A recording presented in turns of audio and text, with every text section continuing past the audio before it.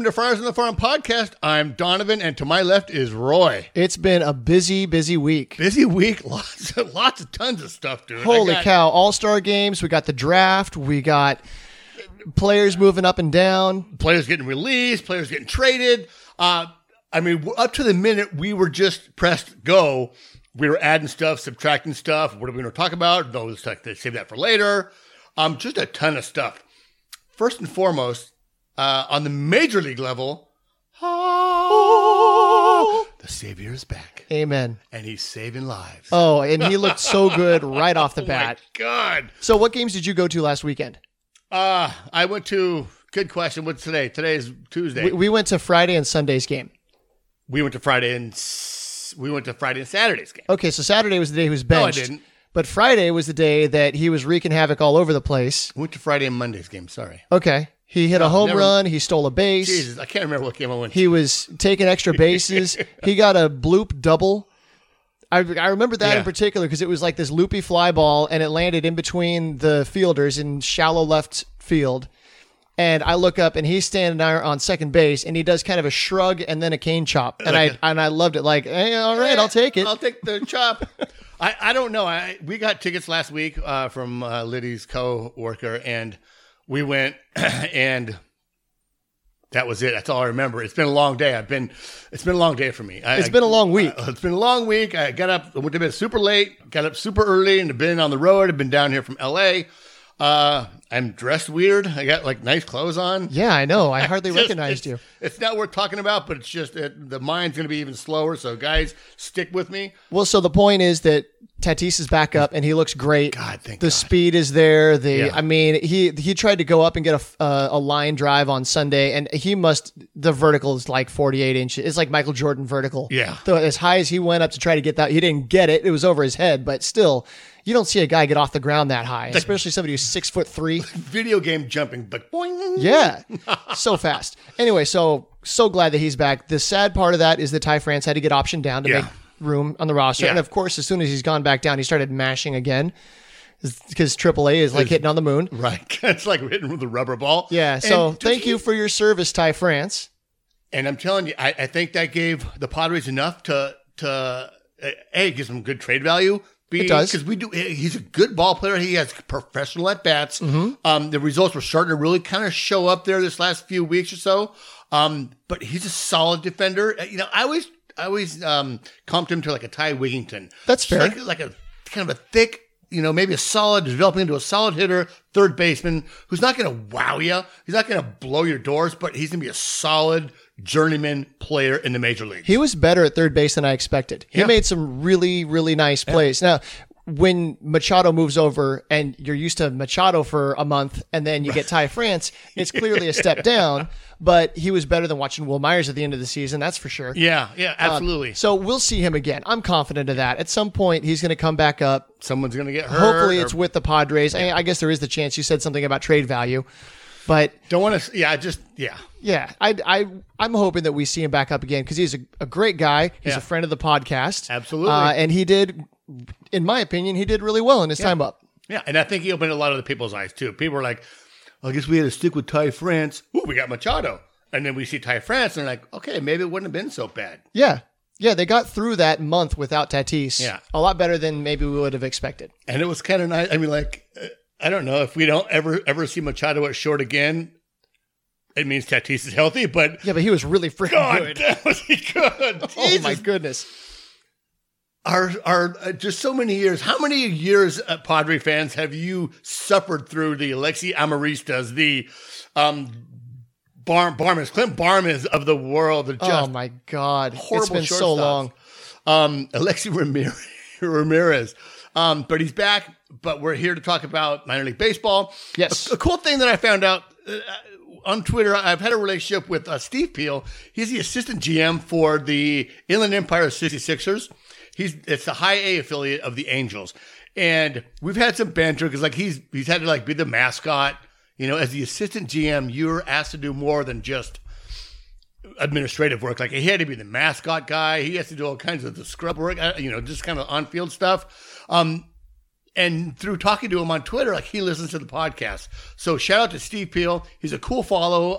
Inland Empire 66ers, and he's at Steve Peel 0405 because that is on the 405 in the Inland Empire, I suspect. Ah, okay. I don't know. I was up there today.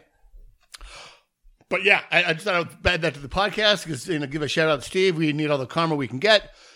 Moving on, Jose Castillo. Everyone's starting to rehab, which is a great thing to see. Jose Castillo started his rehab. This is last Friday. Well, and that came out of nowhere to me. It really did. Because I didn't know that he was... I figured that he was doing some sort of exercises, but I wasn't aware that he was throwing in Peoria. Yeah. And then I saw his account tweeted out, "Hey, here's some video," and you open it up on Instagram, and there was some video of, and it looked like a typical rehab assignment in Peoria. And then next thing I know, he's in Lake Elsinore pitching in games.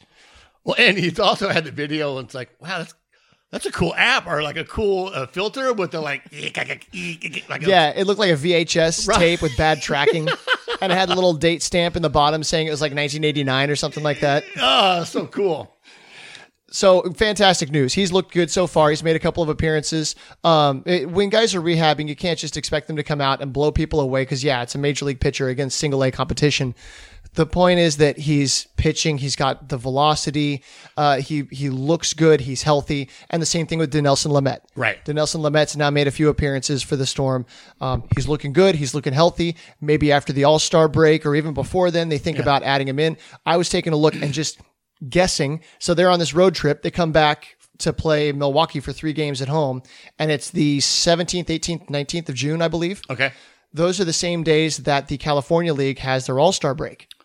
So I wonder because they're putting these guys in Lake Elsinore for a reason. Yeah. And it's because of the proximity. Yeah. I've noticed that Dinelson has been in San Diego hanging out in the dugout with the boys on the days that he's not pitching. So that's funny because last episode that we taped and went to hell, so that was the Thursday game I was at with the Mackenzie Gore.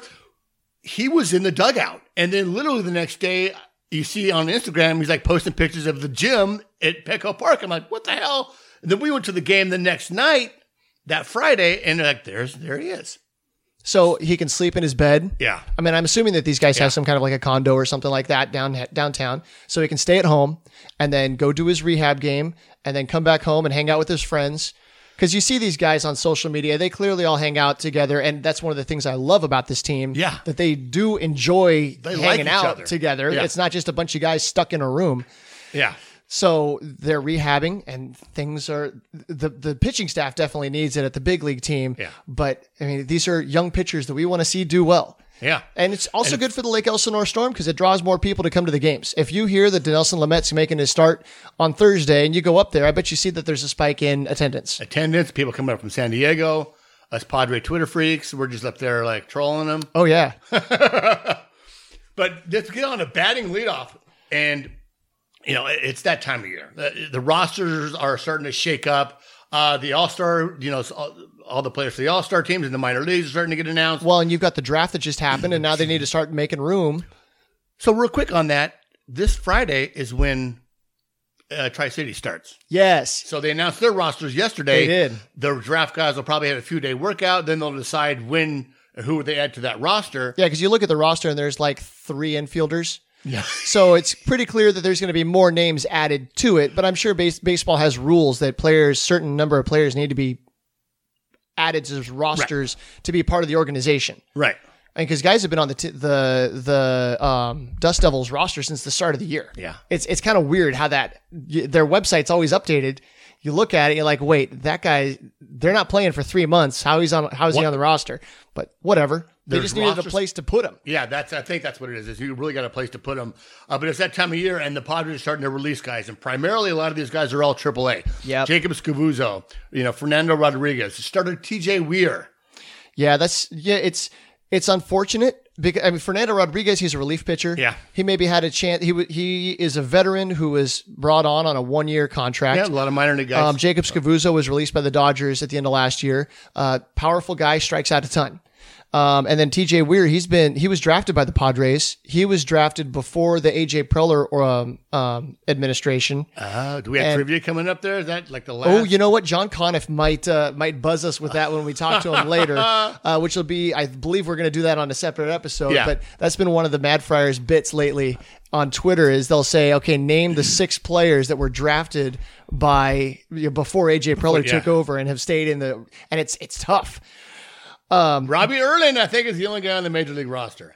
Travis Jankowski was also drafted before that. Who was just okayed for baseball activities, but moving on. Yeah. And so the next note you've got on here is Alex Dickerson, and he was traded to the Giants. They brought back right-handed pitcher Franklin Van Gerp.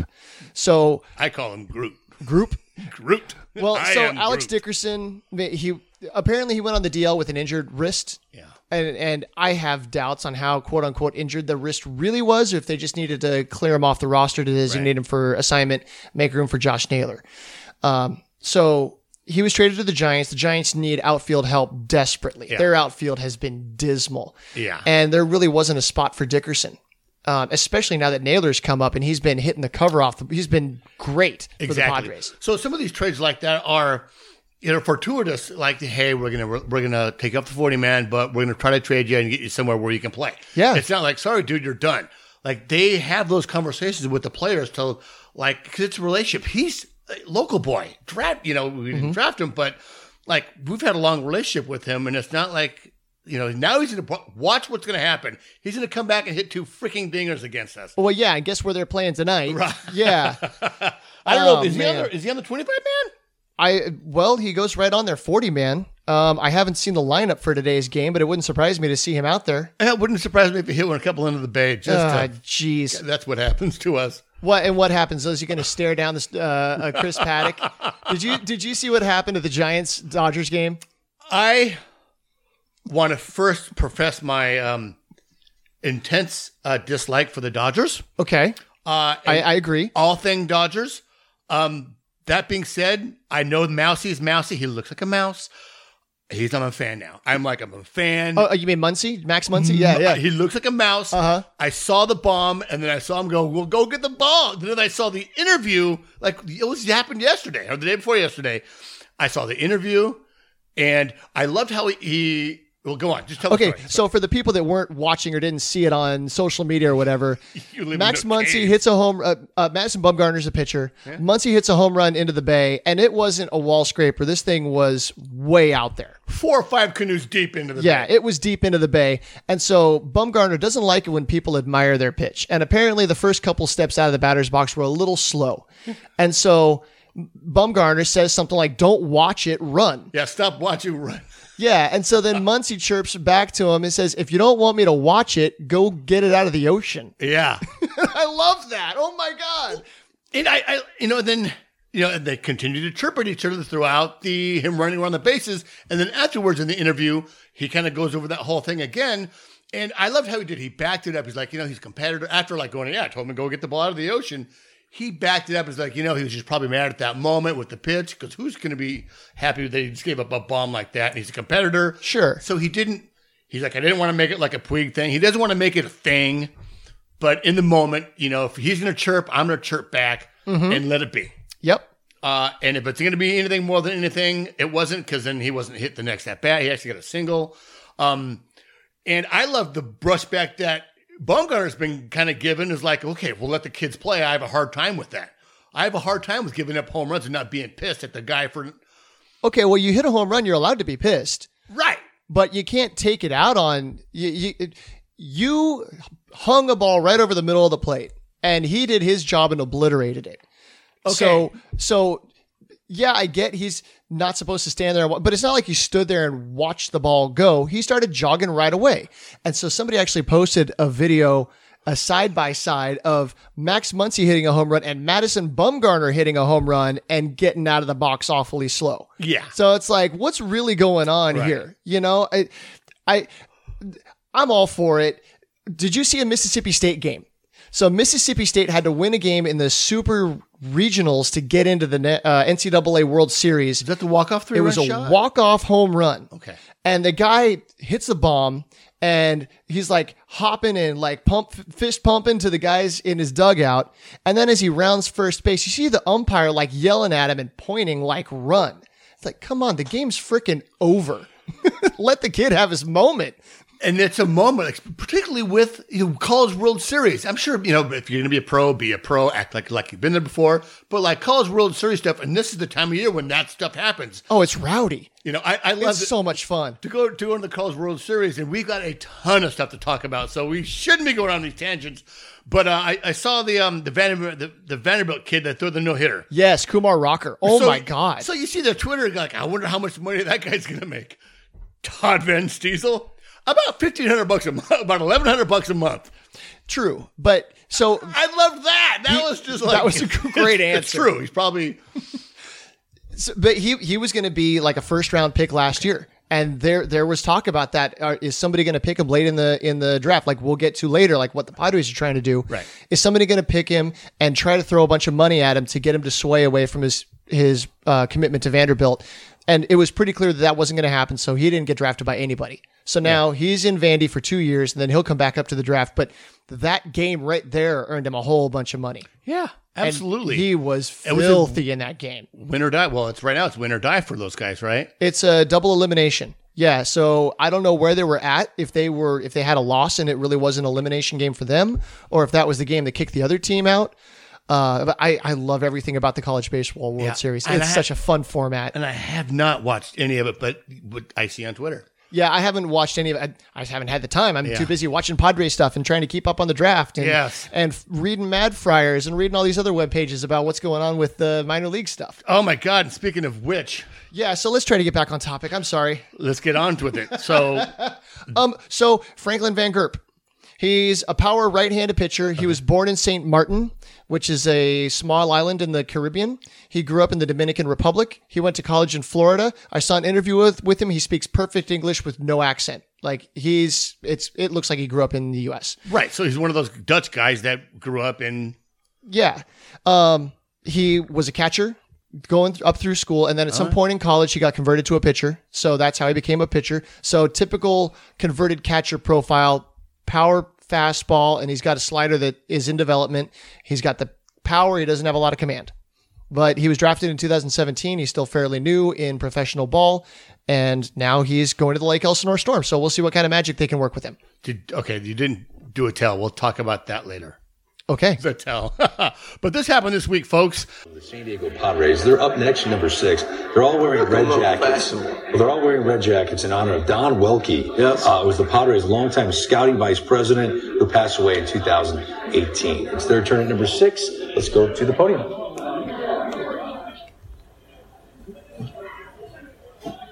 With the 6th selection of the 2019 MLB Draft, the San Diego Padres select C.J. Abrams Jr., a shortstop from Blessed Trinity High School in Roswell, Georgia.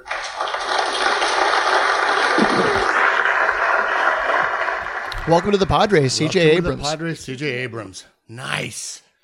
Second top. So he's the second top prospect in the draft. For Bobby Witt Jr. would be the number 1 prep prospect in this year's draft. So we get the number 2 guy. So everybody else that was picked in that range was a college player. Yeah. So athletic shortstop. And what I'm reading, well, you've got the scouting report here. The scouting report. Go ahead and take us through it. Well, this Saturday he signed for $5.2 million. His slot was 5.7, which we'll get a little bit more in with a little bit of $500,000 savings. This is from Baseball America. Abrams pairs that speed with a line drive-oriented swing from the left side, and he has tremendous feel for putting the barrel on the baseball. He rarely swings and misses, and because of those skills, scouts think Abrams could become a plus hitter. He still has plenty of work to do in regards to pitch selection and development, a real plan of attack. However, at times Abrams has shown a tendency to get overly aggressive in the box and chase pitches out of the zone. He has below average raw power at the moment, and scouts have questioned his power potential at times. But he has improved his strength enough to the point that it would be fair to project average power in the future as he continues to fill out. It wouldn't be shocking if Abrams eventually reaches above average power because of his impressive hand-eye coordination and ability to consistently put the barrel on the ball in today's home run friendly environment at the AAA and Major League levels. He struck out 12 times all 4 years of high school. So Dennis Lin wrote a really good article in The Athletic profiling CJ Abrams, and he talked about just how he grew up and what they did around the house to work on things. His dad. And apparently in the kitchen was his batting cage, and they would set up cushions. They would throw what was like little foam balls, and they had all kinds of things to work on hand-eye coordination. And as a result, he went long stretches without ever swinging and missing. It's like every time he would swing the bat, he would make contact. So he's got that incredible hand-eye coordination. And then on top of that, he's got top of the scale speed. He's got 80 scale speed. Yeah. And people are saying that if he and Xavier Edwards were on the same field, Abrams would be the faster guy, which is crazy to think because everybody talks about Edwards having top of the scale speed. Edwards is really, really fast. So now you've got another middle infield prospect that has a similar tools, only he's a little bit taller. He's got the bigger frame, so a little more power potential. Yeah. He's got a slightly better arm. It sounds like he doesn't have quite the actions at center, at shortstop, and people are curious. They're dubious that he could throw from the different arm slots and different angles to be able to stay at shortstop. Right. But the Padres are going to give him every chance to stay. There's a good chance he moves to center field because of his speed and his athleticism. Well, and the thing with so he played on the 18U team, and he gave up the shortstop position to Bobby Witt Jr. Okay. And that's why they're like, he can play, because then he plays center field, and they're like, oh my God, it was like, oh, I can go get any ball. Okay, he did really well. Well, if you're an athlete, it shows, especially at that level in high school. And that's what you do. In the draft, you pick the highest, your best athlete. Not a position of need, not what we're lacking or whatever. It's the best athlete. So, well, and then the makeup goes into it as well. And so huge. Dennis Lin, and he was talking to Mark Connor and a bunch of other people about that, about all the work they put in to learn what kind of kids these guys are.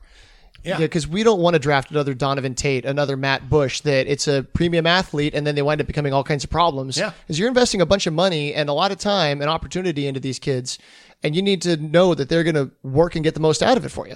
Yeah, and I love Connor's just, it's like Christmas. It's like I got to unwrap all these presents, and all these presents I get to buy, and then all of a sudden I get them, and it's like, hell yeah, let me get these guys toward development. I think that was one of the quotes, like, let me get these guys into development and see what we can do with them.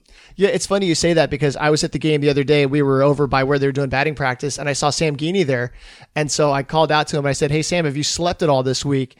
And he says, oh, I'm good. This is easy for me, because he doesn't have anything to do with the draft. Right. It's right after that they go, okay, here's all the kids. Here you go. And that's like Christmas for him, because now he gets to unwrap all these presents. And, okay, you guys go to Arizona. You're going to go to the Dominican for the summer. You're going to go up to Tri-Cities. Yeah. So they've got a lot of work out in front of them, but let's keep on going. So in the second round, you've got Josh Mears here, and he just signed. So CJ Abrams signed for $5.2 million. Yeah. His slot was a little over 5.7. Second rounder Josh Mears signed for $1 million. And Mears, you've got his profile here.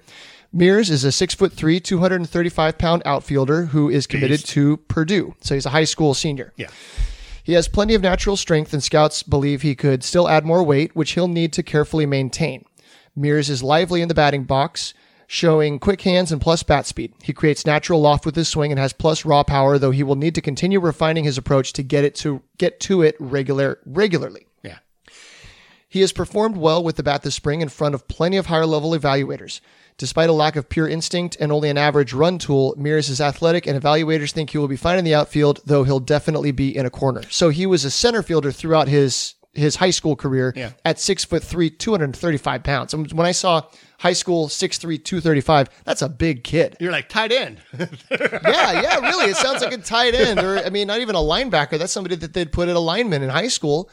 But he's athletic enough to play center field. Yeah. So as he fills out, hopefully he doesn't fill out weight-wise, but he's going to add bulk as they train him. Yeah. I haven't seen pictures of him. I don't know if he's a little bit on the pudgy side or what. I've seen slight pictures of him. Yeah, I haven't seen. He's going to look pudgy because he's 6'3", 235. Yeah. But as you become a professional athlete, yes, you see these guys and they're just chiseled. But he's got the athleticism now to play center. Yeah. So that makes me think of a guy like Tirso Ornelas, who's still getting play in center field at Lake Elsinore. Yeah. Even though it's pretty well known that he's not going to stay there, they're putting him there for defensive reasons, so he can learn to hone his defensive skills. Yeah. But he's athletic enough at his size to play center field. As he moves off, he's going to be just fine. Yeah. The question is the contact skills and some of the other stuff.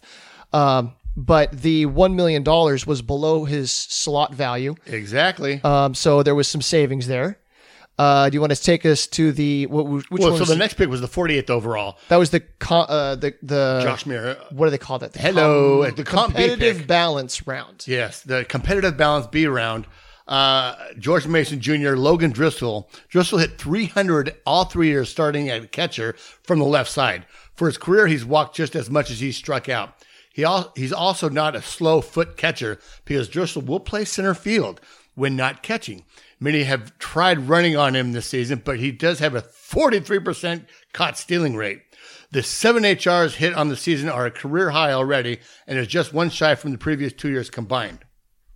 So another high athletic guy that can probably move around the diamond. Mm-hmm. And also, I believe he also signed, or he's getting ready to sign. Oh, he signed. He signed for He signed for $600,000, and his slot was $857,400.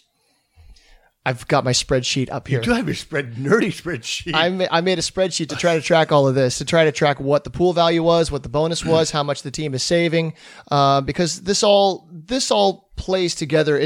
There's a lot of rules, and it's complicated from the outside. But to me, it's an interesting kind of chess game to see these guys play. So go ahead. Go ahead. Go ahead. I thought you were going to go into that stuff, but it's really important. I was going to read your section here. So this is how it works. The MLB draft is 40 rounds spread over 3 days. The first 78 picks will be announced Monday night, with the Padres picking again at number 48 and 73. Clubs regroup for rounds 3 through 10 on Tuesday, and then sprint through rounds 11 through 40. Those are the ones like Padres choose slot number 23, 42. Apparently, that part happens on there's a conference call. Yeah. For the day 3. And it's streamed online. They're all streamed online, but like the first day, it's all on MLB Network. Each draft, so here's how it works. Each draft slot of the first 10 rounds is signed a signing bonus value, starting at a bit more than 8.14 for the first 1-1, or first overall, and going to 142, 400 for the final pick of the 10th round. The total value of a team's pick, in this case the Padres, is $10,758,900. Teams can distribute up to 105% of that pool amount. However, they'd like across their top 10 round selections without penalty. Well, there's a tax. The 5% overage, they get a 75% tax on what they spend above that pool. Yeah. But for most teams, I think I saw that 22 of their organizations ran over last year. Go ahead. Well, with that penalty, then they lose the slot amount tied to the pick if they fail to sign their pick. So you, like the guy we're going to talk about here in just a minute, if you pick him and his slot says $700,000 and he goes, no thanks, but no thanks, you can't go like, whoa, we're going to use that for this guy over here. No, you lose that money. Yes. And that's why it's so important that what Preller's been doing is signing these guys under slot. This provides strong incentive for teams to make sure that they have an understanding of what the player will cost. There was a huge baseball, as you get prepped here, there was a huge Baseball America article that they let just people have on how that works. How during a draft, like, okay, Roy's a top 10 pick, but we need to see if he's going to sign for this much. So what you say to the question, well, we're thinking of signing you for $5.3 million. Depending on what you say, we may not pick you. So if you go like, I'm going to hold out, so other teams see that, you start falling. And you're going to talk a little bit about that now.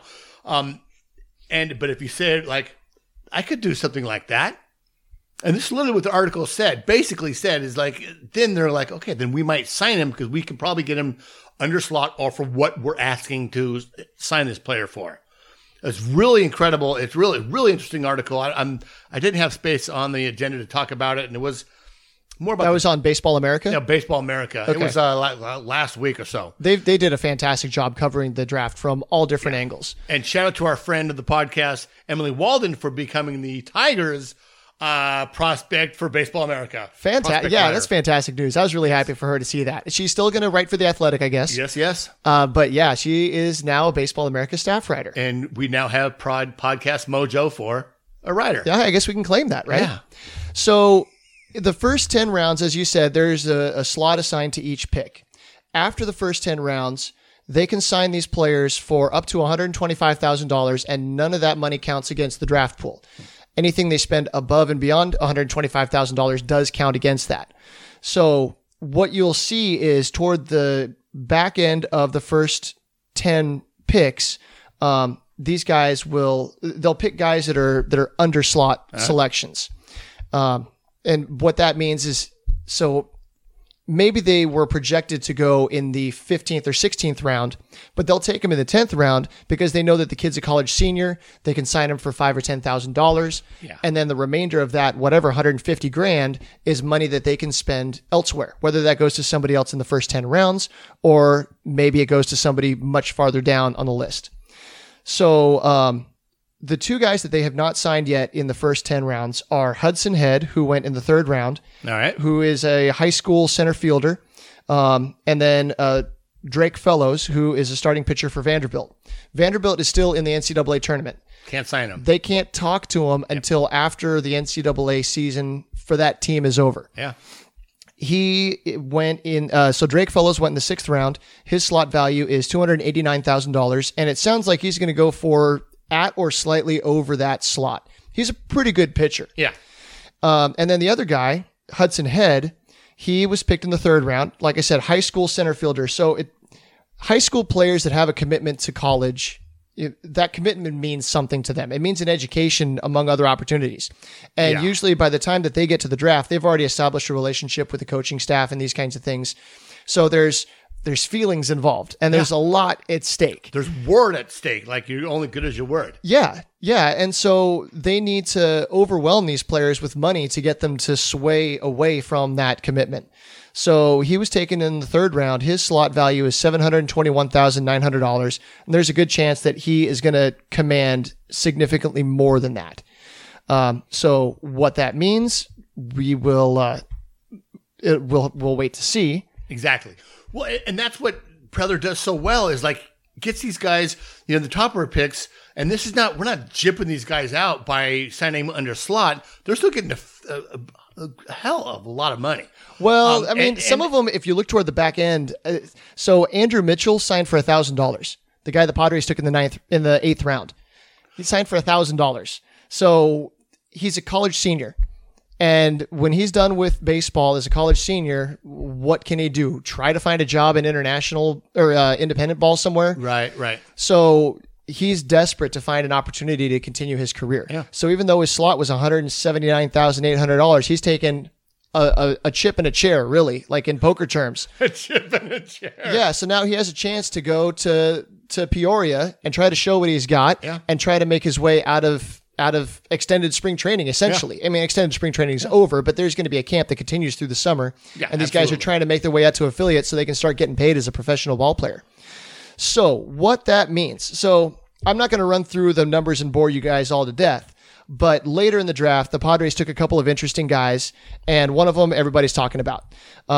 So there were several high school players that they took later on. A lot of these guys are going to command between $100,000 and $500,000, and that money is going to come out of the pool. But in the 23rd round, they took a young man named Maurice Hampton out of the Memphis University School in Tennessee, who is a 6'1", 200-pound center fielder who apparently has power and speed, and he appears to be a complete package for a baseball player. All right. So he would have been somewhere in the middle of the first round if he said that he wasn't going to go to college. Right. He's committed to LSU. It sounds like he's a two-way athlete, so he's going to be a cornerback on LSU. So imagine yourself going to play for an SEC school. SEC D1. I mean, and it's religion down there. I mean, baseball is good and all, but like football is almost like gangs of New York and LA. He's going to be playing in front of 100,000 people on a weekly basis. On national television. He's going to be, the big man on campus and all of that. And then a few years down the road, he's got the potential to maybe go into the NFL draft and make as much money as he would as a first-round draft pick right out of the gate. and go straight to the pros, go straight to the NFL. And so what did that do with his draft status? So that drops him down. So now they picked him in the 23rd round, and he's like a long shot. Right. So they're going to try to pool up all their money. Before the draft, his dad said that they wanted $2.75 million to break their commitment with LSU. Apparently, late in the first round, somebody selected him and offered him, or somebody was thinking about selecting him, and they offered him 1.8. Said, like you were saying, what would you think if we offered you 1.8? And they said, get the heck out of here. Right. There's no way. Dial tone. Yep. Yeah. Click. So they are pooling together. The Padres are pooling together a bunch of money. They've got roughly $2.5 million to play with right now, according to my math. Wow. And so I wonder if they're going to come at him and say, okay, here's $2 million on the table. What do you think? Here's $2.25, something in that range, and see what he wants. And if he goes for it, awesome. But that also means that they can't go after a bunch of other players. If he passes on it, then now they can sign all these other guys, which there's a plus and minus to both sides of it. Right. If they don't sign him, at least they had a chance to have some conversations with him, get to know the guy a little bit. Yeah. And maybe in a couple years, if he comes back into the draft as a college junior, they have an opportunity to, maybe he'll come up when their selection comes, and they would already have some groundwork laid with the guy. But think about that. You're going to go play in front of 100,000 people with the opportunity to go to the NFL. You're going to get a college education, at least a part of one. You're going to have boosters. You're going to have fans. You're going to have, classmates. Right. You know what I'm saying? Or you go into professional baseball. We're going to get paid $1,100 a month, and you're going to go sleep in a bus as you're going from Tri-Cities to Hillsboro to go play in rookie ball. It's a I can understand both sides of the decision. I definitely can, but I can also understand, do you want to play, a cornerback where you're crushing your head for a long time? And there's some serious discussions on what the overall effects of playing, football at a high level is going to do to your long-term surviving. Well, and your brain and all your other joints. Injuries. Like you get injured on a football team, you're done. Yeah, you blow your knee out, you're done. That's it. Yeah. With baseball, it's a little bit longer road, but there's a lot more security with that $2.5 million. Okay, so if I don't, 3 years in, they were talking about this in the draft pick for the A's a couple of years ago. If a couple of years in you don't like riding the minor league team bus, I'm going to go in the NFL draft. He ended up going with the NFL draft in the very beginning, but there's an argument for both, and that $2.5 or $2.8 million is definitely going to be enough. It's not generational money, but it's definitely life-changing money. And done right, you can live very long with it. So apparently what they did was the family, Maurice Hampton's family, they did some math, and they took a look at, if we took that $2.75 million signing bonus and we invested it into some kind of an annuity with a certain rate of return, it was going to yield this amount. And that would be equivalent to what a college degree at this level would pay. And so they were basically trying to figure out what he would need to get to be able to make $100,000 for the next X many years. And so that's an interesting angle to me that they were taking that approach, and that's where they came up with that bonus number. Very businesslike. Yeah. And that's kind of what it's happening now. It's like going through playing ball as a kid. It's all business now. Travel ball is a business. You can't make the high school team unless you're playing travel ball or summer ball and fall ball in the off season. Which is crazy. That's not what it was like when I was a kid. No. Because once baseball season was done, then kids went off and played soccer. They're playing basketball. They're playing a different sport. Exactly. Now those kids are playing year round. Mm-hmm. And you get a lot of that fatigue. You get a lot of the baseball dads or the little league dads in all those sports where it's just insane. You're like, dude, your son's 8 years old. But then at the same time, you've got scouts paying attention to what's going on with 14-year-olds. Right. And we talked about this last episode, was the international draft with kids are signing as young as 11. And in the internationals, they're quitting school. At least here in America, the kids are still going to school. Yeah. They're going to get some kind of education. Well, that's why the draft starts at 18. Yeah. You've got to at least be a high school senior to get drafted. Yeah. So for a different episode, there was a really interesting discussion on Baseball America about a potential international draft. Yeah. Kind of laying out what the ground rules would be. So we can talk about that another time because we've just got too much to cover today. We do have too much to cover. So your last note here, the signing deadline is July 12th. July 12th. So teams have, what is that, about a month to to figure out what they're doing. So you've got this kid in Vanderbilt. You've got to wait at least a week to find out what's going on with the school and then negotiate with him. And then they need to negotiate with him and Hudson Head to figure out what their pool looks like after their top 10 rounds are signed. Exactly. Before they can talk to the other 30 rounds worth of picks.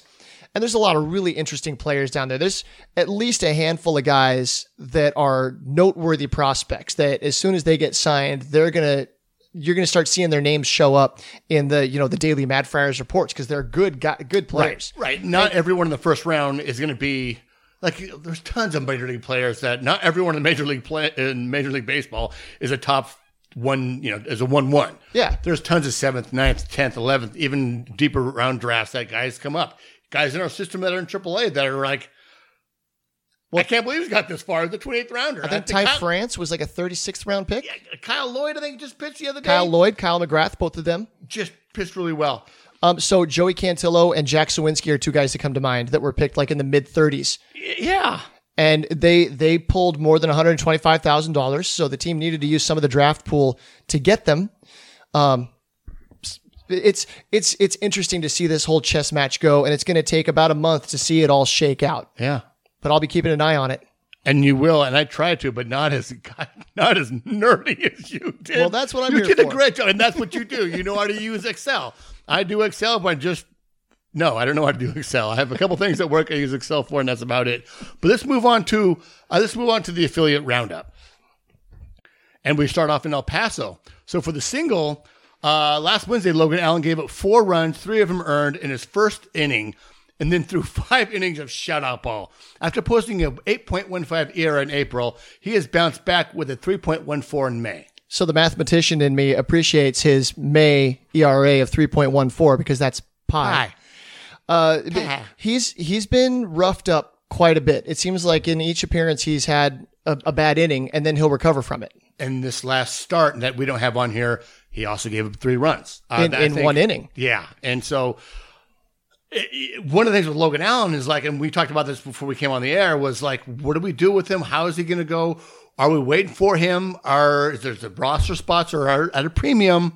Do we need to bring him up? Can we just stash him there until we absolutely need him? Right now, you got Matt Strom on the DL, and then we had a bullpen day on Sunday. Yeah. So there's clearly an opening if there's somebody ready to take the spot, but they don't feel that he's ready quite yet to come up.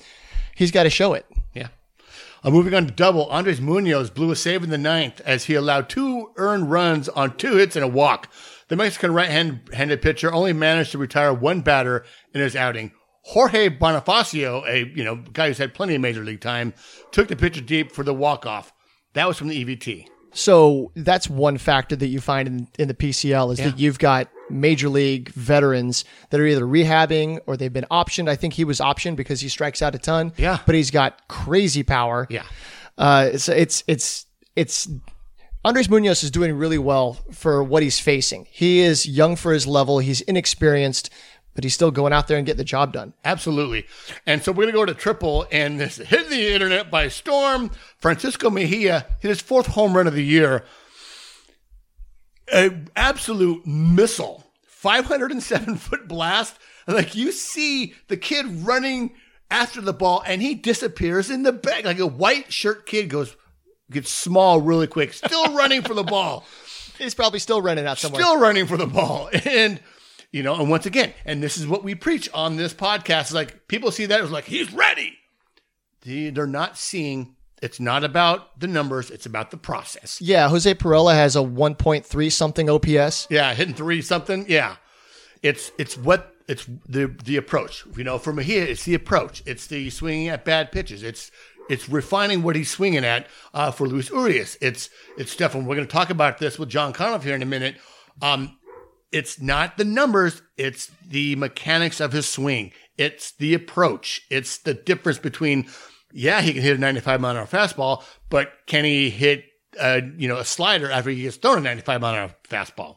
And he's swinging something out of the zone, and that's what they want to see. But we need to move on. We're busy, and John is on the call. All right. So going on to Amarillo, the single, Emmanuel Ramirez has been named Texas League Pitcher of the Week for for the week of June 3rd through the 9th. The Texas League announced today. On the week, Ramirez went 1-0 with a no decision in 2 appearances. Ramirez struck out 10 opposing batters, surrendered 2 earned runs, and allowed 13 hits and 13 innings of work in that span. The Dominican Republic native is currently tied for second in the Texas League with 5 wins on the season after he earned his 5th victory of the season at Corpus Christi on Sunday. And it's also tied for 9th in strikeouts in the Texas League with 60. The Saudi starter has held opposing batters to a .218 batting average, which is the best among all other arms in the Texas League. Yeah, he's kind of flown under the radar. He's not one of these prospects that gets a lot of noise. No. And it's really good to see. Once again, he's not a top prospect, and he's doing well. So if he keeps doing well, he might get an opportunity. Yeah. And go on. So the double here, Edward Olivares has 22 extra base hits, and he's stolen 14 bases in 17 attempts. He's on pace to better his numbers from last year in Lake Elsinore. The strikeout rate has jumped to 22%, but the uptick in power can offset some of that. The 23-year-old offers a power-speed combination that not many in the system can match. He's on the 40-man roster. There is a glut of outfielders, but in the event of a trade and an injury and that kind of thing, we might see him by the end of the year. And then down here for the triple, Ronald Bolaños made his Amarillo debut. Congratulations for the promotion, Ronald. Yeah. He made his debut last Sunday. In 6 innings, he surrendered 2 hits, but hit 4 batters. But he matched his season high in strikeouts. I believe that was a runless 6 innings. Yeah. Yeah, so a solid debut in Double-A for Ronald Bolaños. I loved how Mad Friars kind of preempted that. So you think that it's Mackenzie Gore going up to Amarillo? No, Ronald Bolaños. Yeah, well, I think they're giving Mackenzie Gore the chance to take in the All-Star Game festivities before they send him up. And they did, Mad Friars pointed out the other day that he's been placed on the temporary inactive list. So it's not the injured list. It's just they want to give him a breather in the middle of the season. They do? So it sounds like he's not going to participate in the All-Star Game. He's probably thrown his last pitch as a Lake Elsinore Storm member. But congratulations to him for making the All-Star Game. And Van Groot. I'm going to call him. Oh, yes. Van Groot took his position. Frederick Van Gerp took his roster spot. Thank you. All right, so moving on to Lake Elsinore. Osvaldo Hernandez had a setback in his attempt to get out to Lake Elsinore. He stretched out and had been getting close to heading to Lake Elsinore when he had a setback with the injury. His return to the Storm is not imminent now. So he was the forgotten lefty in Fort Wayne last year that was mowing everybody down while everybody was giving the attention to Nick Margevicius and Mackenzie Gore. Yeah. He had a better ERA than either of them. He had the best ERA in the Midwest League last year. Yeah, so we've been waiting for him to make his debut. It's just he hasn't come out from the extended spring training yet. No, and they got injured, and we were going to go Mackenzie Gore, Luis Patino, Osvaldo Hernandez. It's going to be an insane rotation. It's still insane. It's still pretty insane, but he hasn't got out there. Now he's had the setback. There's no, once again, these guys are just, there's no rush for him.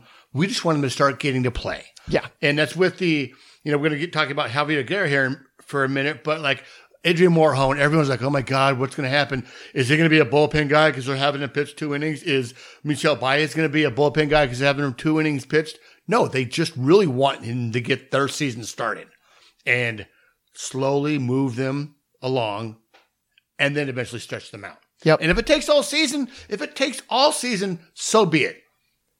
We're not talking about Tommy John. We're not talking about like elbow injuries. We're talking about shoulder stuff with, back for Michel and then shoulder stuff with Morejon. And that's okay. Those are stuff that maybe they can figure out somehow, some way, but just let them get some innings under their belt. Do you know what Osvaldo's affliction has been? I thought it was sholders as well. I don't think it was elbow. I'm pretty sure it was shoulder. Okay. Remember several years ago, like 10 years ago, when it was always rotator cuff? Yeah. When was the last time you saw someone tear a rotator cuff? That's true. They always just say shoulder inflammation instead. Yeah. But moving on to the double, Tuesday, Javier Aguirre made his first official appearance since converting to the mound late this spring, showing the athleticism and surprisingly advanced feel for pitching that has the staff cautiously optimistic about his future. Aguirre ran his fastball up between 96 and 100 with good movement. This came from Mad Friars as well. A few times he took a few mile per hour off and it would cut more. Both flashed as plus. His off-speed, though, was a work in progress. After a bloop single to open the inning, Aguirre got 2 straight bad swings on fastballs before he got a slider right down the middle, turned on it for a 2-run homer. He bounced back nicely in the next at-bat, spinning up much better 0-2 slider for a weak chopper back to the mound. Friday, Guerra got through his inning, giving up a walk and a K in 9 pitches. So he's, once again, just let him learn how to pitch. I mean, a slider is not an easy pitch to throw. No.